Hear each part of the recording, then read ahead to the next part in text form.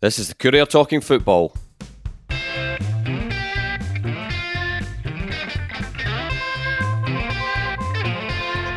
I'm Eric Nicholson, and with me this week are Jim Spence and Sean Hamilton. Well, gentlemen, better start with this as another St Johnstone semi-final. They come around quick, don't they, Sean? I mean, dearie me, I just had to update a piece I wrote about the it was the 10 League Cup semi-finals that St Johnstone had been in. Did that before the Hibs one, and there we are, still in the same calendar year, and it's now 11, about to become 12. Where's your optimism level sitting? I say compared to say, I mean, so much has happened since that Hibs semi-final, but can you remember how you were feeling going into that one? Were you cautiously optimistic back then, or were you fearing the worst when Saints were about to play Hibs? 'Cause the form wasn't great at the time then. No. I would say last season League Cup semi, I was cautiously optimistic, but I think if you'd asked me at the time how I felt, I wouldn't have said that. I would have said I was dreading it. I probably did ask you at the time. You can. I'm sure you did. The podcast, but I'm sure you predicted. You were glass half empty about them all, Sean, weren't you? That's standard practice for me. Natural pessimism. It's self-preservation. It does you no harm. Self-preservation. I was. I mean, again, this is a strange thing being a St Johnstone fan as well, but I'm sick of semi-finals. You know, you only get up for finals these days, don't you? That's it. I've had enough of them. I mean, I only say that half glibly because, I mean, I think back certainly over the last, God, I suppose it's almost pushing 20 years now, really, but the last 15 certainly. I mean, there's a hell of a lot of semi-finals in there. And obviously we've had the ones that we won last season. Before that, it was unbroken misery. So I think that kind of it possibly accounts for a bit of the vibe around this one. There's definitely from you're right from a writing point of view for myself, and you gauge sort of stuff out there on social media and just the chat and all the rest of it. It does feel like we're in a place where you're right, and it's not necessarily a bad thing. It's just it's to quote that overused phrase. It is what it is. St Johnstone have got to a lot of semi-finals. They've won 2 trophies. You don't all of a sudden think, "Wow, this is a semi-final we're in," do you? Particularly in this competition when it doesn't take. It feels like it. Although Saints had to play the group stages this time, but I mean, in the past they've got to semi-finals having played like 2 games, and things like that, But you're right, there is a very much that is where St Johnstone are at these days, isn't it? They get to semi-finals, don't they? Well, they do, and I think also last season, I mean, I suppose it was an anomaly. You could call it an anomaly in the sense that, I mean, you get to 2 semi-finals and you don't play either half of the Old Firm in one of them. Which is something you would come to expect. There have been the odd occasions when we've played a non-Old Firm team in semi-finals over the years. I'm specifically thinking, well, the first one that jumps to mind is a nightmare against Motherwell. Oh, that one, yeah. That was a shocker. But mostly it's been against one half of them, or at least the top ranked team left in the competition. So, I mean, I suppose last season you could say that Hibs were that maybe in the League Cup at that time. But having played 2 semis against Hibs and St Mirren, and now we've got Celtic, it's almost like, right, well, here we go, back to reality. And it does feel like a tougher prospect than either of the ones last season, I think. Just it didn't when the draw was made, didn't it? It was funny because things change so much when there's a gap. But I remember thinking at the time Celtic were toiling. They certainly hadn't found any rhythm. Hibs were flying. Rangers, they weren't flying, but you still think Rangers are the favourites. And at the time, there was an argument, and I probably subscribed to it myself, that actually Celtic is possibly the draw you want out of those 3. Not now. Aye. No. I mean, you face the prospect of going to face a pretty high-scoring Celtic team. All right, there's defensive vulnerabilities there. I think they've been exposed a few times, but they score a lot of goals. So, yeah, it's a tough prospect on paper. So, I mean, on a scale of 1 to 10, where's my optimism? 10 being wildly optimistic, 0 being not at all. I'll give it about a 3. I love it. Right, Jim, I mean, obviously you remember the United glory days when it was a similar thing that we're talking about tonight. United just expected to get to semi-finals in both competitions. The sort of, the fans do get blasé. They get it. Just it. You can't avoid it when it becomes your habit. That's how it is. But and the good side of it is, from a player's point of view and a management point of view, it takes away that fear factor. It takes away the glass ceiling has long since been smashed. St Johnstone, it closes the gap between St Johnstone and Celtic, doesn't it? Because they're Celtic. They're the ones that Postecoglou's not won a trophy. Their fans will be expecting it to be an Old Firm final. Hibs will have their say. It's St Johnstone are not the rank underdogs that they would usually be against a Celtic, an on-form Celtic team in a semi-final, are they? No, I think it's quite interesting that there's not quite to the manner born these days with Saints, but not far off it. I mean, they're going into this. They've a couple of cups under their belt within the 1 year.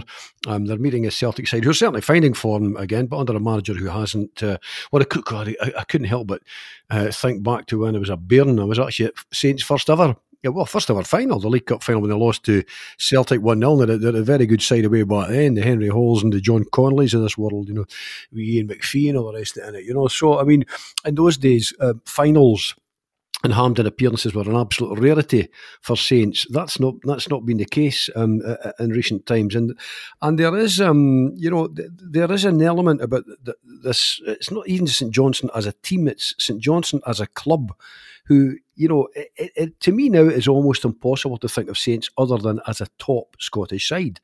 And I think that helps. I mean, I was reading your piece yesterday in the Courier, the interview with Derek McInnes, and talking about maybe swagger and silverware could help Saints. He used that word a few times. And there's no good reason, there is no good reason why Saints shouldn't have a certain swagger about them. I think, in terms of football, as in most sports, 70% of it is obviously in the actual ability to play the game well, to be good enough to compete and all the rest of it. But a good 30%, maybe more, is in the mind, the psychology of the players and of the management and the club and all the rest. And the Saints have got a guy in charge who is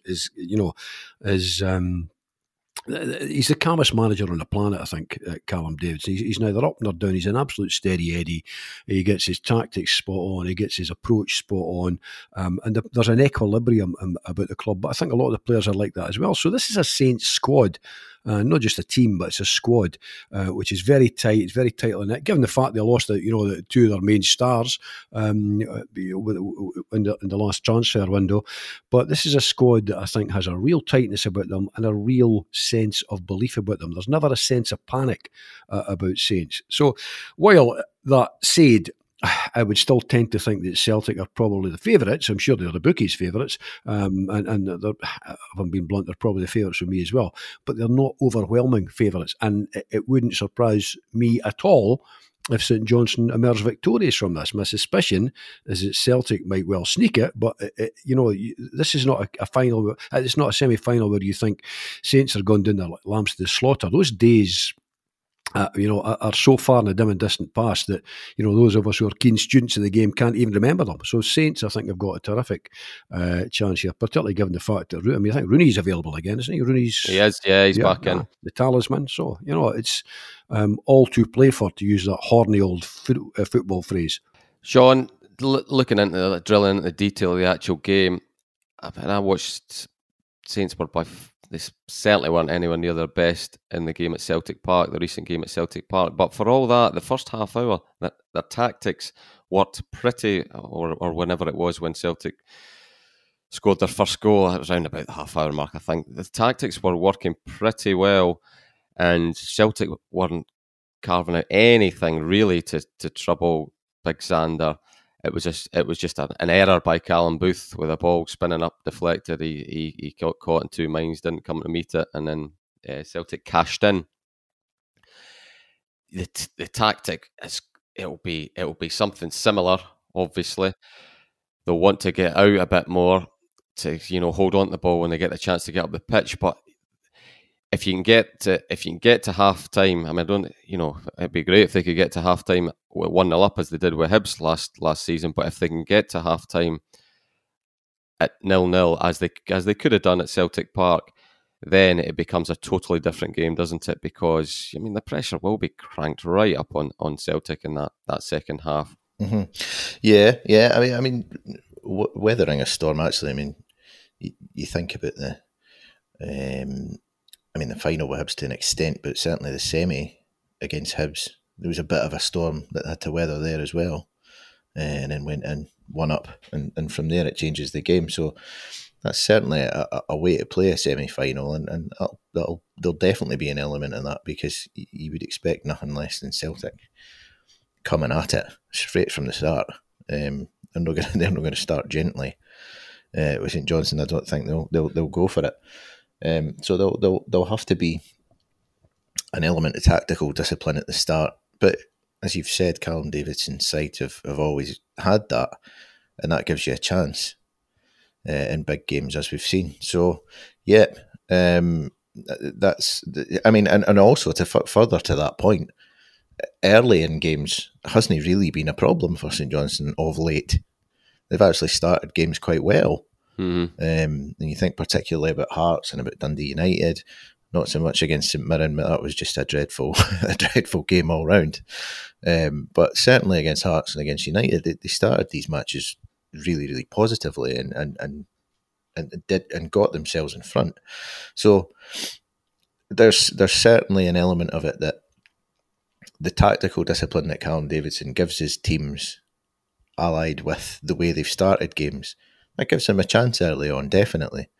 The tester will come later on in the game.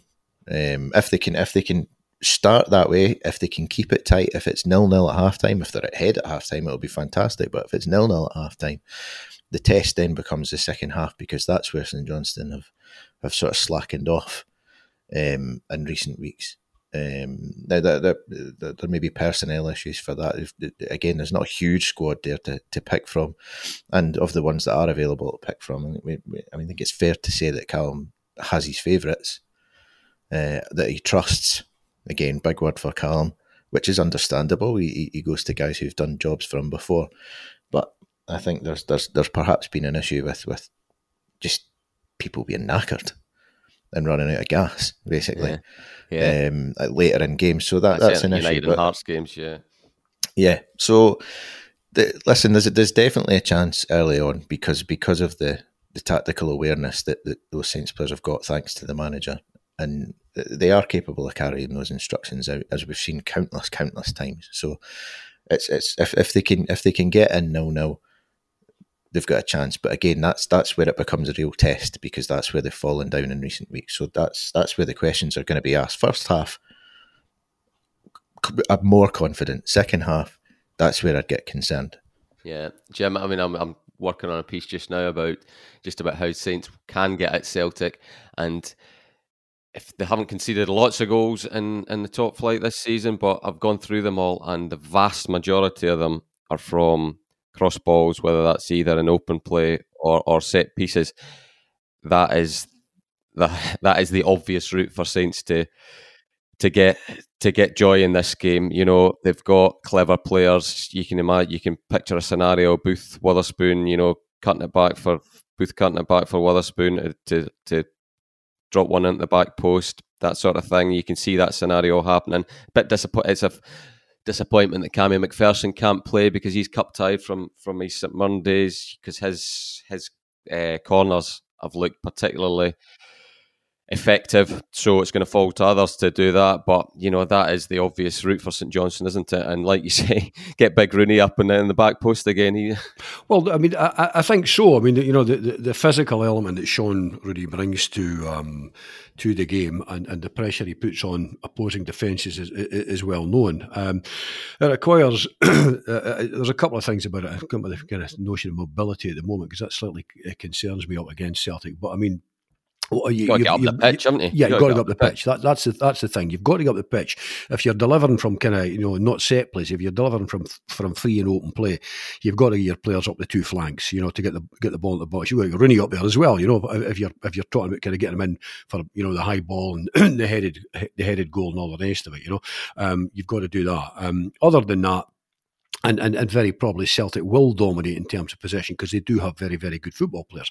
Other than that, what you're looking to do is get up the pitch to win free kicks in and around the kind of, the 30-yard out mark, so you can bomb them in, play them in, play good, pacey curling balls in and all the rest of it. Again, for Rooney, but others as well, but mainly you would think for Rooney. Now, in terms of the first element, in terms of both elements, you've got to get the pitch, but it is a slight concern because Celtic I think one of the things that has impressed me about them this season is there's a lovely movement about Celtic. There's a silkiness about them. There's a lovely touch, a give and a go.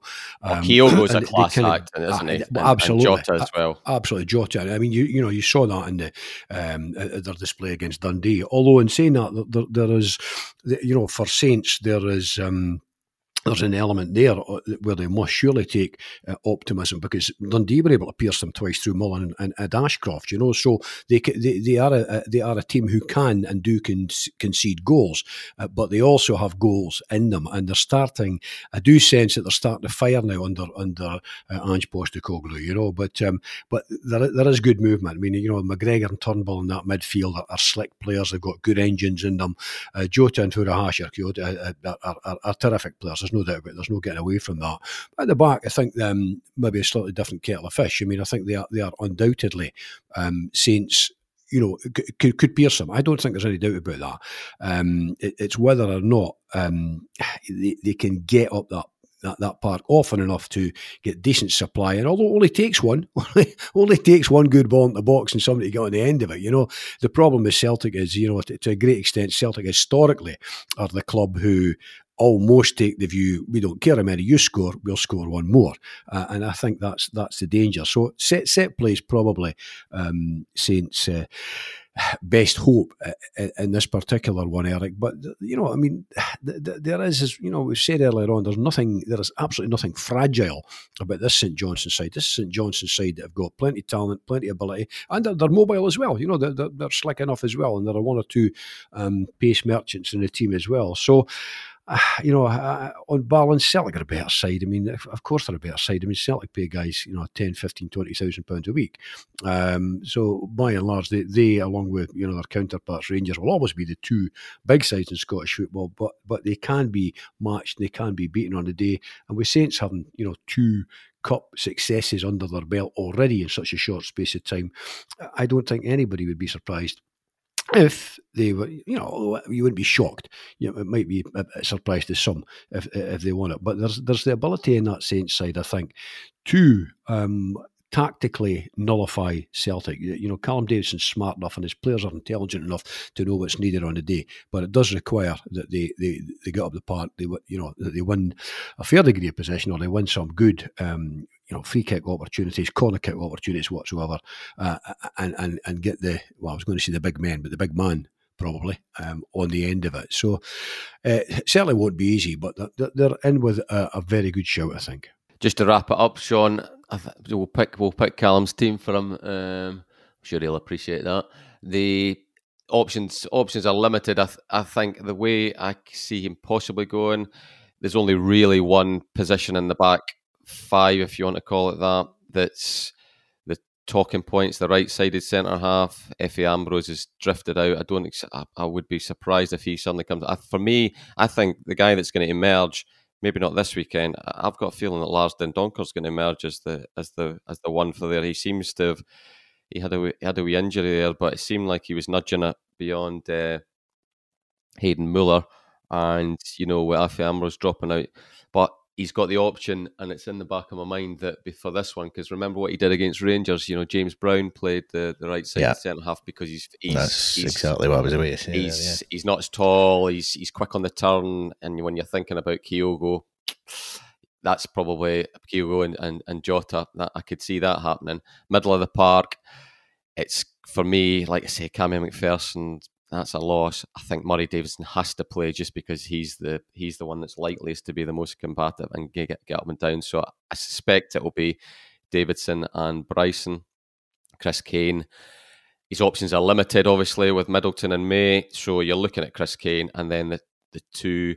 It's just a case of, does he now go? I think he has to go David Wotherspoon, just purely because we're talking about the corners there. You know, he's the man that will take the right-footed corners, and I suspect it will probably be Michael O'Halloran back up in a forward position. Would you argue with that team, Sean? No, which doesn't make for a very interesting podcast. I think it's garbage, by the way. No, I can't think of. I mean, possibly Ali Crawford instead of Michael O'Halloran or even Wotherspoon. You want pace, though, don't you? You want somebody that can stretch it. So well, O'Halloran, I think he against a team like Celtic, where you're not going to have loads of possession, he at least gives you that option. You go back to that Rangers game, don't you? Yeah. So I think he, if it was up to me, I think he plays.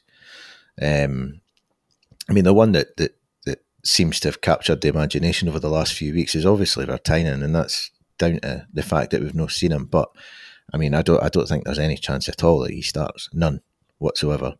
Absolutely not. It was the sort of, you know, Callum's been asked about him at different stages of his sort of without him playing, and I can't remember the exact quote, but he said, look, he is definitely going to get starts. So but like you, Sean, I suspect it will probably be the weekend after at the earliest against Hibs. But I do expect, if Saints are chasing the game, I think he will get on in this one. And you know, it'll give the place a buzz. Want to see him. Yeah, they do.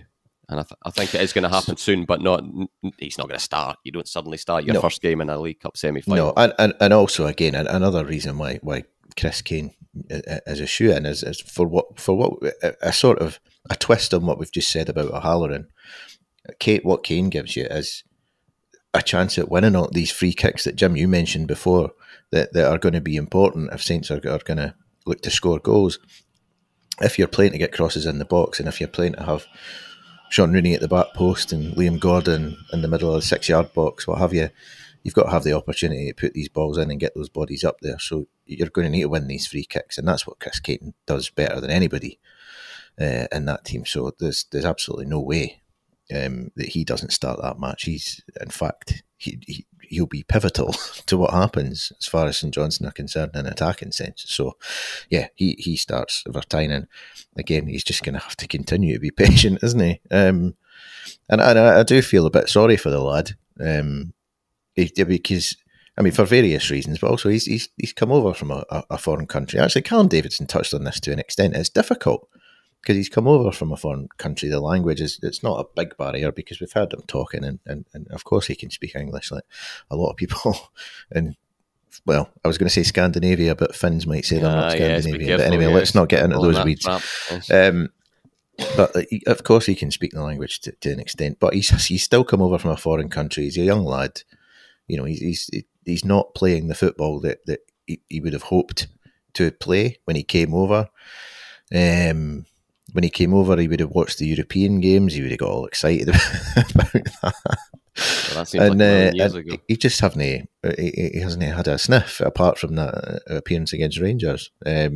So I do feel sorry for him. And as I've said, I watched him on the warming up against Dundee United at Tannadice, where I was there in the away end, and I could see the frustration in his face when Stevie May got called in to go on as the last of the 3 subs of that day. He was upset about it. And I can understand why. So, I mean, all we can do is take Callum Davidson at his word. You know, it'll come for him, but this weekend is not the one for him to be starting. Right, well, Jim, talking of players coming in from foreign countries, we United signing out of left field. That one, I mean, he was a name that was in the Courier back in the end of the summer when I believe he came over for a trial spell. I take it you've done your homework on Matthew 1T. Are we saying Cudjoe? I don't. Cudjoe, I'm saying, but you have done your homework then. You've been watching the footage. I see. Yeah. Former Bayern Munich trainee. Yes, we like that. We like that. And Ewan Smith says he'll bring a touch of flair. We like that as well. Is that what he looks a lefty from the YouTube clips I've seen. So he's been played. Right up your street there as well, Jimmy. Absolutely. So there we are. He's ticking all the boxes.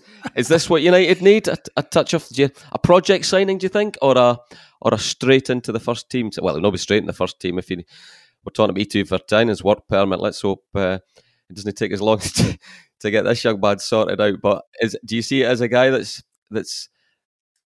a project, a long-term signing, or somebody to improve the first team straight away? Well, I mean, I think he's 18. That's the first thing. So the mentality often in Scotland is, he's only a boy. I mean, I'm a great believer if you're old enough, you're good enough. I mean, I think he'd signed from a side called Young Apostles, wasn't it? So he like may well too, be a blessing for United.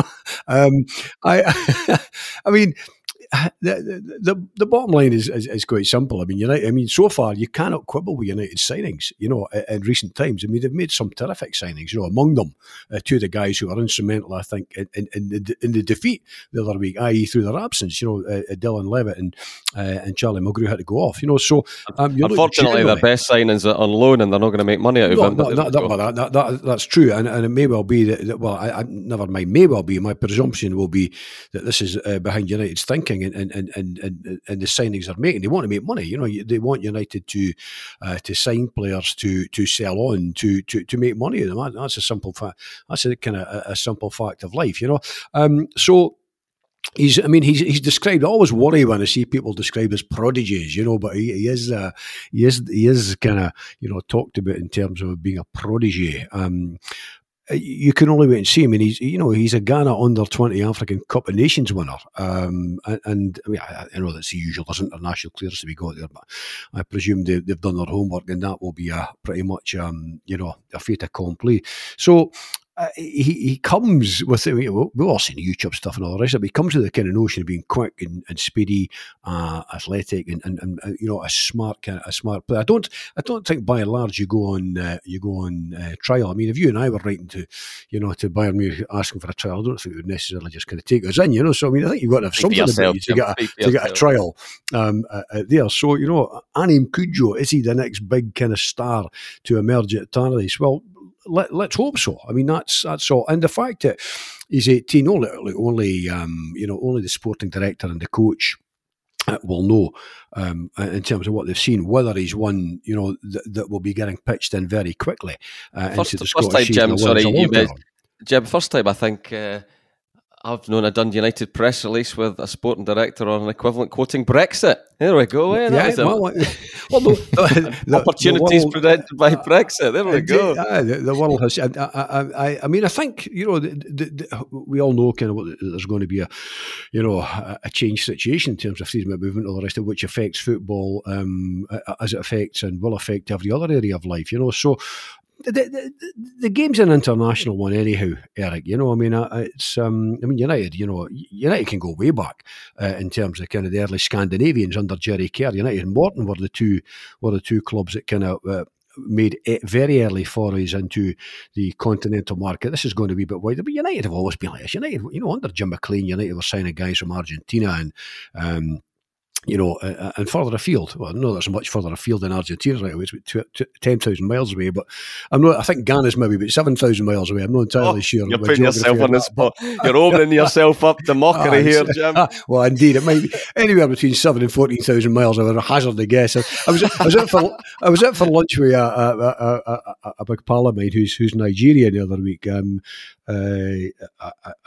He'll have a much better idea of the geography of Africa. You're gonna get Twitter mentions from geography teachers across Korea. I'm digging a hole here. It was never my strong point, but No, I mean, I think the thing is this. I mean, I think everyone will look forward to seeing him. I always say this, Eric. I mean, football ultimately, football is about tribalism and community, but it's also about bread and circuses. You go along, we all work, whether we're journalists or lawyers or lorry drivers or bricklayers or whatever. We go along for 90 minutes on a Saturday or midweek to kind of throw our cares off and be entertained by guys that are doing something that we all would have loved to have done. A bit of mystery. They love fans mystery, love a bit of like intrigue, this. A bit of Agatha Christie in there, who done it, who might do it, So where are we going now? let's hope that he is the man, Matthew Cudjoe, who might just do it. I'm looking forward to it. I mean, I think it's that there's a wee kind of continental flavour about it, something different, a bit of excitement, being at a top club in Germany on trial, the under-20 kind of link, where he's been very successful. It's quite kind of it's quite exciting, I think. So but who knows? I mean, he could be one of these guys that turns up and it just never works for him. He could come and absolutely set Tannadice alight, But as I say, working on the track record so far of what United have done, I don't have they made a bad signing. I don't think they have in recent times, So they're doing something right in terms of their homework, in terms Dylan of Powers. video analysis. Dylan Powers, there's one. Yeah, okay. But I mean, by and large, I mean, the signings have been excellent. There's been nothing to quibble about. So that's all you can do. You can only point to the evidence previously and think, okay, they've been on the right tracks with all of that. Nothing to suggest that they're not doing the same here. Just I've been a wee bit harsh on Dylan Powers there, maybe, Sean. Maybe I'm not actually. He didn't look very good to me. But anyway, it does seem no, you're not. Kind of a broader point. I remember, when it was Dylan Powers, Sporrell, Harkes, we seem to think United were going to be going down. They were making a big thing about the American market. The focus seems to have shifted. Yeah, it's interesting. Well, by the way, how far is America away? By the way, Sean, just thought. How far is it away? Yeah, how many miles, or Jim? You're going to give us a just to continue the geography theme. How far away is what? America. America is 3,000 miles from coast to coast. See, I knew you'd know that. Anyway, carry on, Sean. Well, I was going to say, Jim, you were fine. Ghana and Nigeria are very close as well. There's only a couple of 100 miles between them. So, I should ask Michael that other week when we were out for dinner. Yeah, I mean, I think you've said before that the signings themselves, 90% of them, if not higher, have been good in the last little while. Successful, you might say, rather than good. So I absolutely no reason to think that this one will be any different. I mean, at that point, if you've got a hit rate like that, we've discussed this, you get the benefit of the doubt if you're bringing players in. And it is one that he's a player that they've been looking at for quite a while. Because I know from back in the as you said, the late summer when sort of trailed that this was possible, that he at that time he was one that they'd been watching for a while, but there were significant amounts of sort of bureaucracy and red tape to kind of navigate at that point. So it didn't look like a certainty, but he was certainly one they were interested in. So the fact that it's taken, a good few months to get to this point would suggest to me that there's been a lot of work done in the background to sort of navigate that bureaucracy, and they're obviously now at a point where they're confident that it's a formality. So, but as we know, I mean, for formalities when it comes to work permits can take quite a while, it would appear, given because Virtanen was the one you cited, but Niskanen as well, he had to wait both of those players finish. Q, he's no finish, he's 27 joke, but there you go. This kid's Ghanaian, so the old auntie. Yeah. So I was half asleep there when you fired that one, and the old Auntie Naomi one, wasn't it? Yeah, absolutely. Yeah. So this kid's Ghanaian. I don't think we've got a joke for that, do we? No. So I don't know what the situation is between governments or what have you. But I think Ghana is a former British colony and part of the Commonwealth. So you're leaving yourself open now as well, Sean. You see, stick to the foot. No, I think you're correct.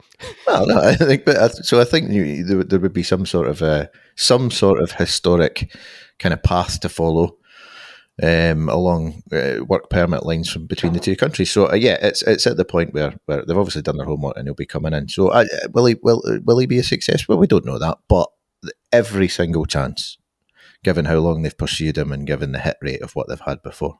Right, Dundee United against Aberdeen, Jim. Stephen Glass's homecoming. Mm-hmm.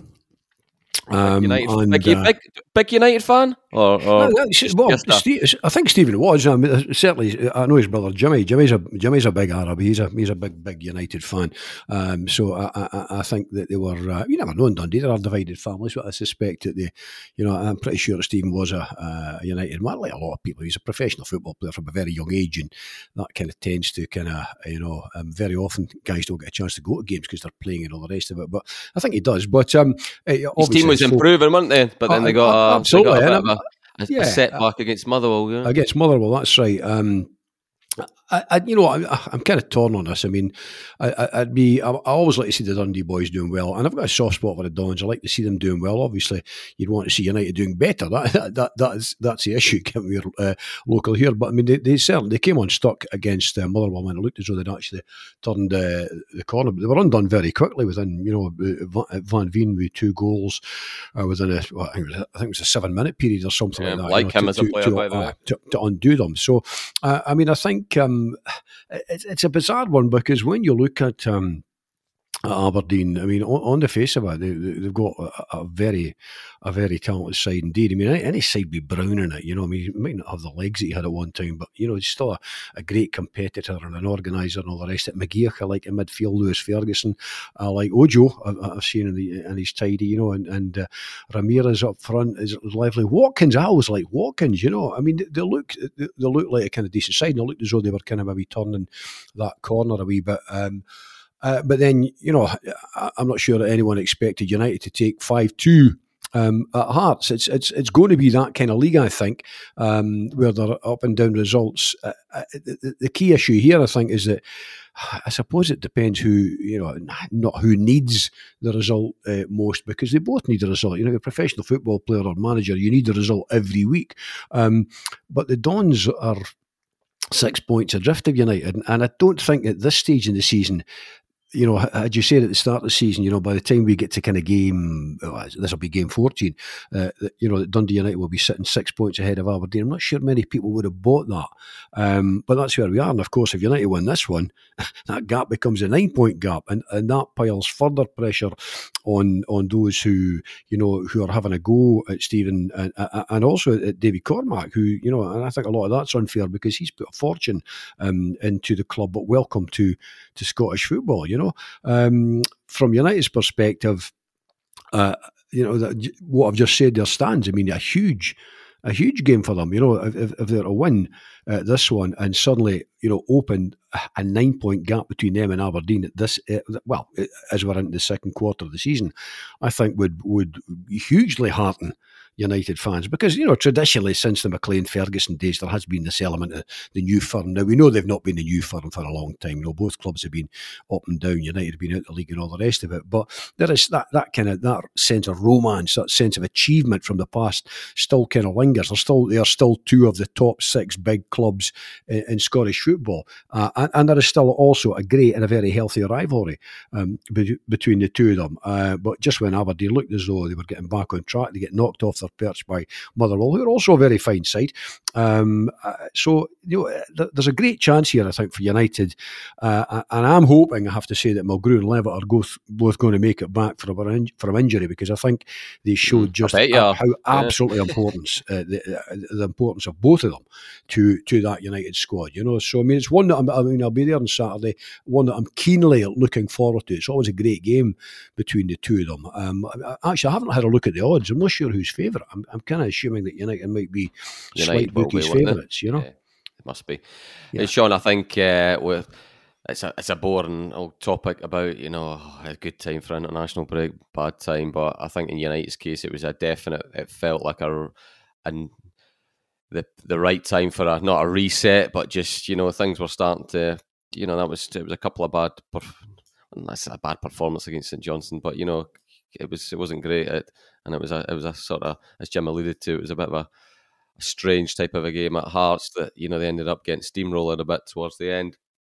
But it did feel like a good time for a wee pause for them. And it's you get a few crossroads games of a season. This feels like one of them for me, John. It kind of, if they lose this to Aberdeen, all of a sudden the narrative does change quite significantly, doesn't it? For as far as United are concerned, win it and all of it, then it all sails smoothly along as the fourth best team, possibly third, all that sort of thing.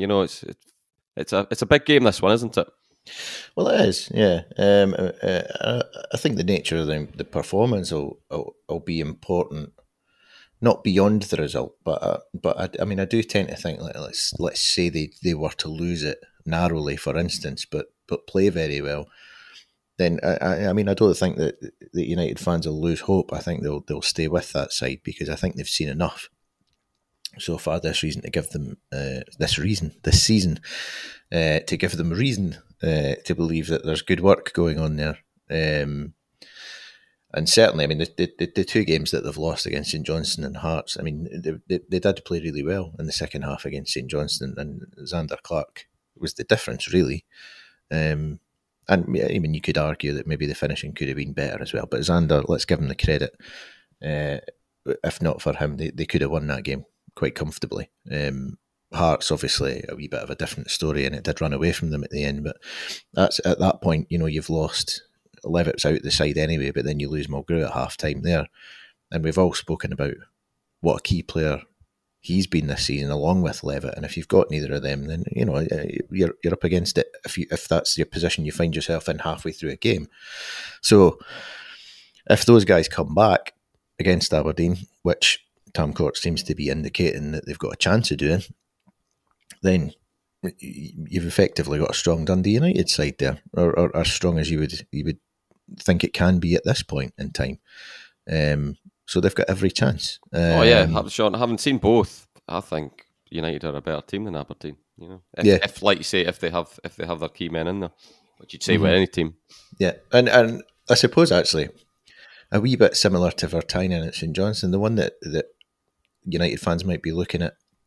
And results have maybe, it takes away the clamour a little bit, I think. But after a couple of defeats, and again, as I said, the United fans might question some of the finishing against St Johnstone. There does start to be a wondering about where's Max Biamou? Why have we not seen him yet?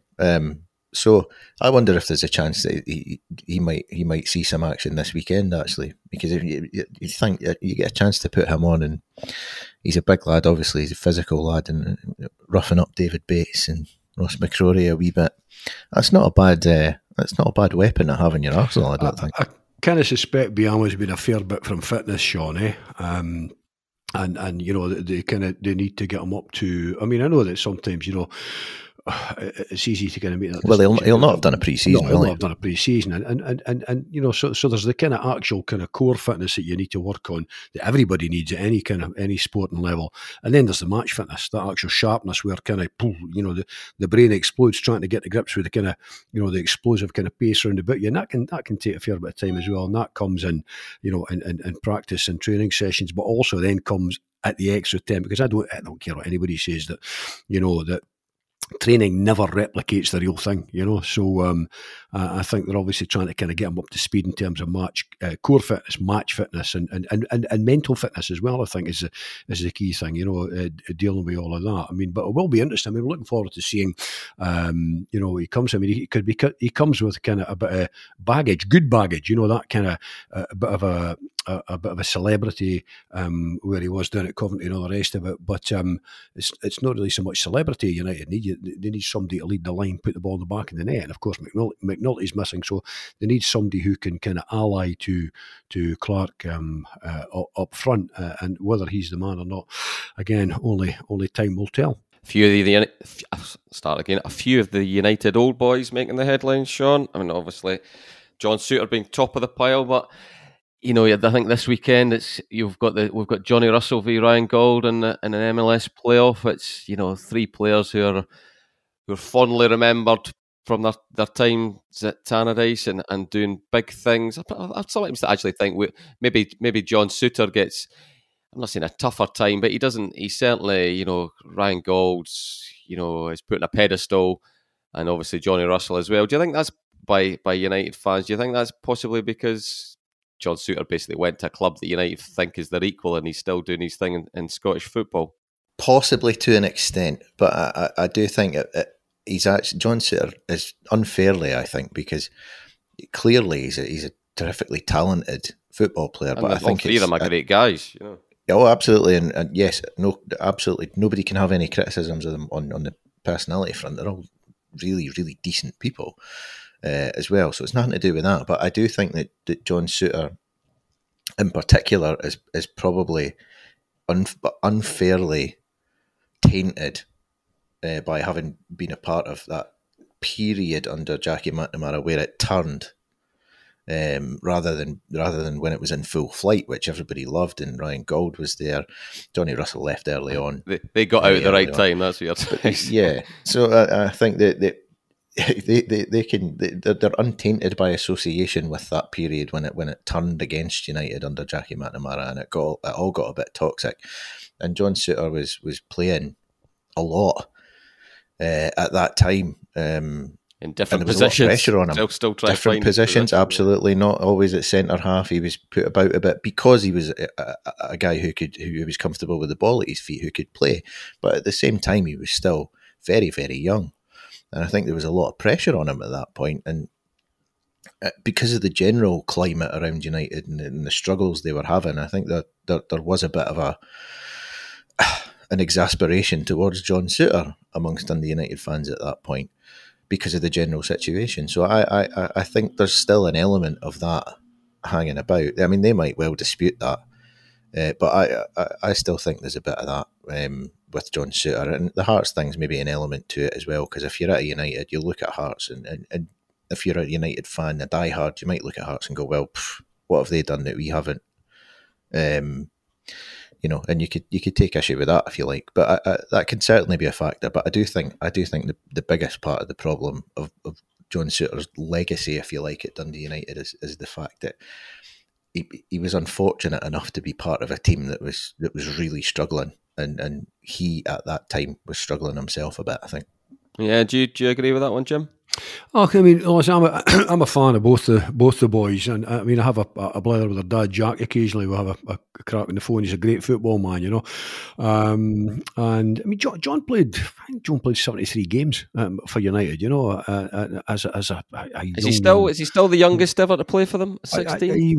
No, it was between him and Daly at one stage, wasn't it? I mean, I don't know, Eric, as the answer off the top of my head, but I mean, I'm a fan. I mean, I think he's not only a physically strong player, I think he's a smashing player as well. I think he's a kind of cool, calm kind of player under pressure. He's a kind of ball-playing defensive player that we don't see that often, in our game, And I think, look, the United, he's a professional football player. I think people forget this. I mean, it's all very well talking about, club loyalty and community and all that. The bottom line is, football players are people who play the game for a living. They play for their livelihood. Yes, they love the sport. They might well love the club that they're at and all the rest of it. But they've got, they move on eventually. Very, very few players stay at clubs for their entire history. And I mean, that was a particularly grim time at United. You had fans certain fans groups who were at war with Stephen Thompson, the chairman. Stephen Thompson, the chairman, I get the impression that he never, he was a United man, but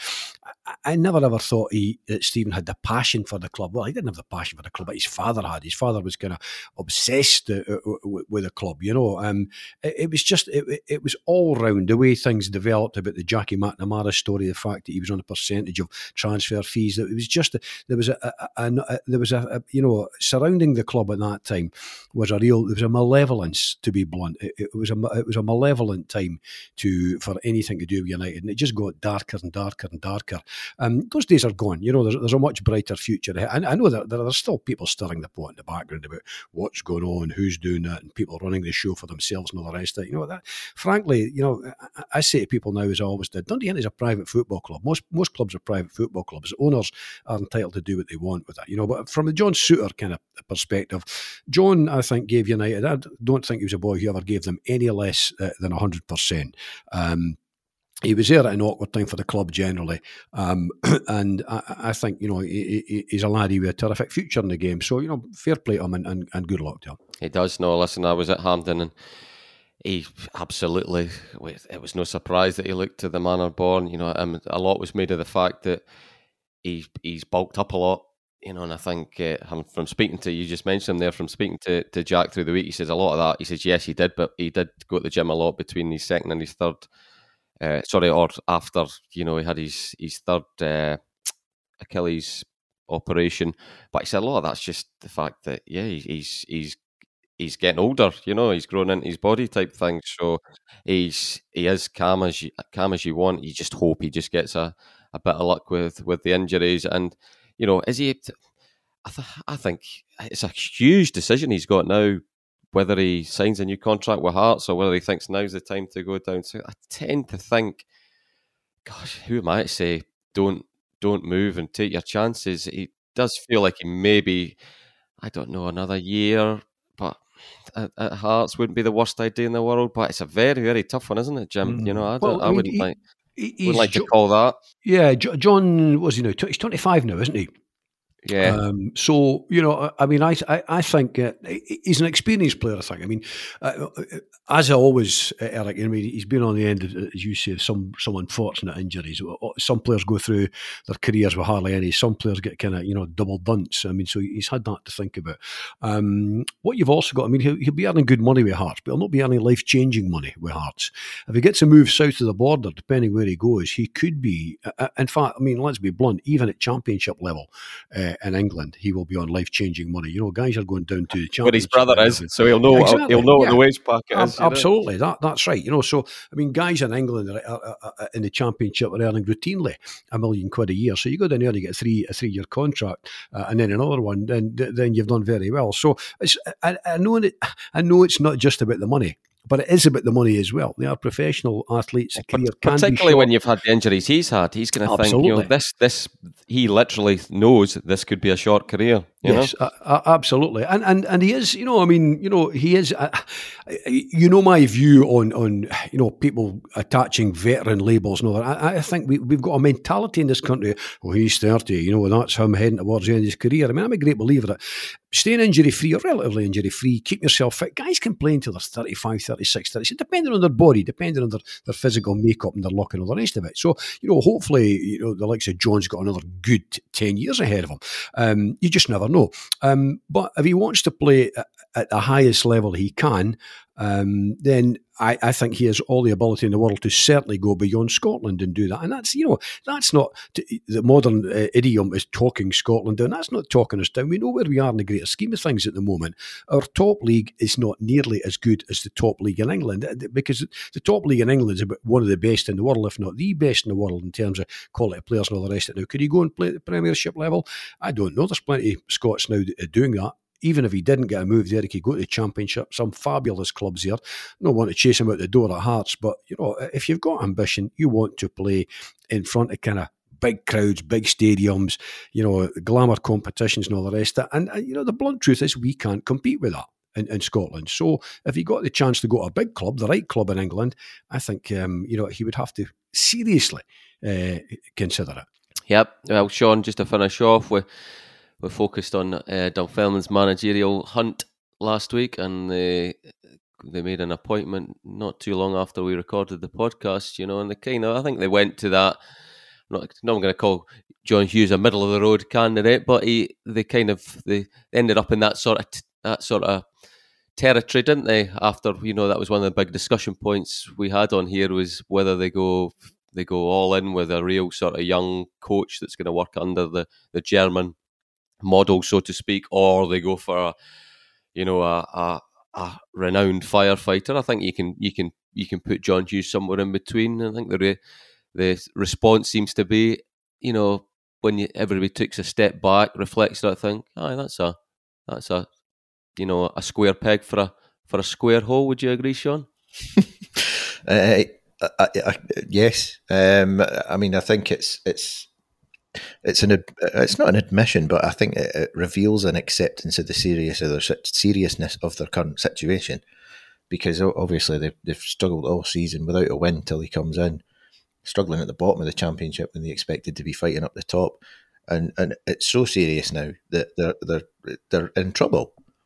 So I think bringing John Hughes in, who has a really decent track record historically with a number of clubs, and different levels, at different levels, and has also recently kind of spearheaded a fight back from a relegation battle at Ross County, then it makes sense in that regard. And also, as Jim's touched on before, he's not the utter dinosaur that some paint him to be.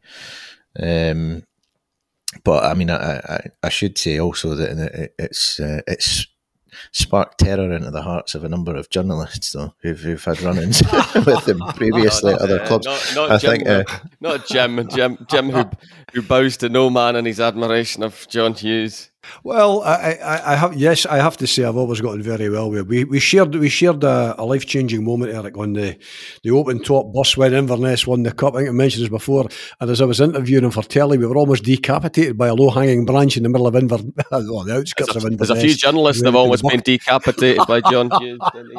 Sean alluded to. No, I'm a fan of Yogi's, and I think he's a fan of mine. He admires my cherry red Doc Martens greatly every time we meet, but listen. Well, that's funny because in all seriousness, this is the part that I'm alluding to fear. I'm sort of being a bit tongue in cheek, but if you look on Twitter, our colleague Alan Temple, he posted he was responding to somebody else who said after the announcement, somebody admitted that one of the journalists, who I won't name, admitted that John Hughes once mocked his woolly hat in a post-match presser after Inverness, to which our colleague Alan Temple responded, "Are you even a journalist if John Hughes hasn't slagged your clothes?" He said, "I've had shoes and gilet." Latter absolutely fair, to be honest. And then it's like a support group of journalists underneath it who've had their clothes slagged off by John Hughes. A few trembling dictaphones. I had one. This was when he was up at Inverness. I went up to do a presser up there when he was manager. I was working for the Sunday Post at the time. And I made the, in retrospect, clear error of wearing a maroon cardigan. That's an error on so many levels, Sean. But anyway, literally, quite almost literally, figuratively, a red rag to a bull. There you go. And it was because he absolutely slaughtered me for that. And I never wore the cardigan again, to be fair. Clothes are a funny thing with managers, aren't they? I mean, I always remember when John Bomber Brown was appointed at Dens. You were in the green cardigan, weren't you? No, but the notion was kind of, I'd actually said to him during the interview, I actually, on reflection, thought it was being live streamed. Fortunately, it wasn't, because I'd said to him, "John, you're described as old school." And what I was about to say was, you're described as old school, even if you are, it's actually no bad thing, because there are many good qualities about being old school. Before I could get there, he jumped in with, "Spencer, you're sitting there calling me old school with a pair of shoes like that, and that camel coat like it was something like Arthur Daly, Jaguar salesman, and I got slaughtered in front of the rest of the press. Now, as you know, I mean, there's no much puts me up nor down, Eric, in life. I have to say, my shoulders are burning now, but it was a bit of a minter, as we say in Dundee, That is so. I take it there's no doubt that you'll have no doubts that John Hughes will keep Dunfermline up, but will he ultimately take them up, Jim? Well, not be this season. I mean, you need to be a miracle worker. I wasn't going to suggest that. No, I mean, you need to be an absolute miracle worker to do that, and a collapse of everybody else. But I mean, look, the bottom line is, again, we were talking about United earlier on with their signing from Guinea. You can only look at previous evidence as a guide to future performance. We know that in the financial world, they always say past performance is no guide to future performance. You know that, but I mean, you think back to Yogi going in with Owen Coyle at Falkirk when O'Neill left. John got them up. He got them promoted, and he took them to the Scottish Cup final back in 2009. At Hibs, he got he took Hibs into Europe. His first season in charge. I mean, at Inverness, they won the cup. At what do you call it, Ross County, he kept them up, having gone. I'm trying to remember exactly. I wrote it in my Courier column last week, exactly how far off the pace they were when he got in, but he kept them up. They didn't go into playoffs and all the rest of it. He seems to have been hung out to dry after an admittedly fairly grim spell at Wraith Rovers in the 3 months he was in charge. Now, people who are close to him will tell you they were a basket club, a basket case when he went there. I think. I mean, I can always remember John when he was at Inverness. He used to cycle in to, I think, a cottage somewhere out in the wilds, and he cycled in every day. He was a big fit guy. He was heavily into sports science, sports psychology, mainly motivational speakers and all the rest of it. The notion that John Hughes is some kind of antediluvian kind of dinosaur is an absolute load of garbage. He is as modern as the next manager in life, and he's a motivator. He's old school. He is, traditionally, he's a working class guy. He comes from a family in Leith. I think his old man was a docker. He had a very good playing career. I mean, he wasn't Franco Baresi, but he'd almost 450 games in a senior career, and he's been about as a manager. And he's a great enthusiast, Eric. Had he been the type of guy that came in and he'd got clubs relegated right, left, and centre, you'd be saying, what have they done? But actually, John Hughes' record pretty much holds comparison with a great many, and is better than a great many in the game. So I think Dunfermline have made a really good choice. Yeah, I think it applies to all managers, doesn't it? That they suit certain situations, roles, clubs, don't they? And I think it certainly applies to John Hughes, doesn't it? It just he has to be. He was culpable at Raith Rovers. I think anybody that's covered that beat and in that time, I remember I kind of covered it a bit, was that they were a club that they were certainly. It was certainly a job that could be salvaged. I think it was Gary Lockie took over from. So it wasn't like something that was totally spinning out of control. So he definitely has to take a big share of the blame of what happened there. But it didn't feel like the right the way he operates just jarred with everything that was happening there, and it just didn't feel right, did it? But this does. I think the key thing with John's 57 now. 57 is a new 47. You always say you're knocking on a bit like as I am. But I think he retains, and I certainly hope he retains what he had previously. As I say, that great enthusiasm, that kind of great joy for the game, that great kind of motivational qualities. If that's gone, that might be a different kettle of fish. But that's a big part of his thing. That's a big part of his routine. Absolutely. But to be honest with you, Eric, no matter how, see, at the end of the day, we can sit down and we can, in modern football, I follow everything on Twitter, Training Ground Guru, some wonderful analytical stuff and all the rest of it. The game has moved on dramatically. Ultimately, and I was talking to a former professional football player just the other day who had a very successful career, and he made this point. Ultimately, it doesn't matter how you look on it. At the end of the day, it all boils down to ability, desire, hunger, having the skill, ability, hunger, desire, all of these things, application. If you've got these, you're 90% the way towards being a successful player or manager. And I actually, I've thought quite a bit about this over the last week or so. I actually think John and Dunfermline could be a spectacularly good fit. I really do. They're a great club. They've got great infrastructure, a terrific stadium, and they've got a great support base. If he gets them flying again, there'll be 4,500 at East End Park. There'll be more for big games, and you can start the building. I actually genuinely wonder if this might just be a spectacularly good fit together at his stage in the game and at their stage where frankly they can almost fall no further. If they fall any further down to where Falkirk is, Falkirk are in the League One, it would be a disaster. And I think the only way for them is up. And I just have a sneaky feeling, and I may be a million miles wrong, I have a sneaky feeling that this could be a spectacularly good fit. Here we go. We've got to finish on that note. There was me thinking we were going to peak. Unlike my cardigan. Yeah, that was going to say, there was me thinking we were going to peak with your maroon cardigan, but there we go. No. We'll have to. Have you still got those Doc Martens, Jim? Well, I've still got them. I was actually, I'll be honest with you, I was actually contemplating a pair of 8-holers last week. It's the price of them now. Jeez. You have to put my column rates up. Get a different. You can get all sorts of colours now, Jim. See what. Give Yogi a text and see what he wants you to get. I'll see what he recommends. Yeah, okay. Well, brilliant. Cheers, guys, and thanks very much. And thank you very much for listening again this week. We're back next week. Bye-bye.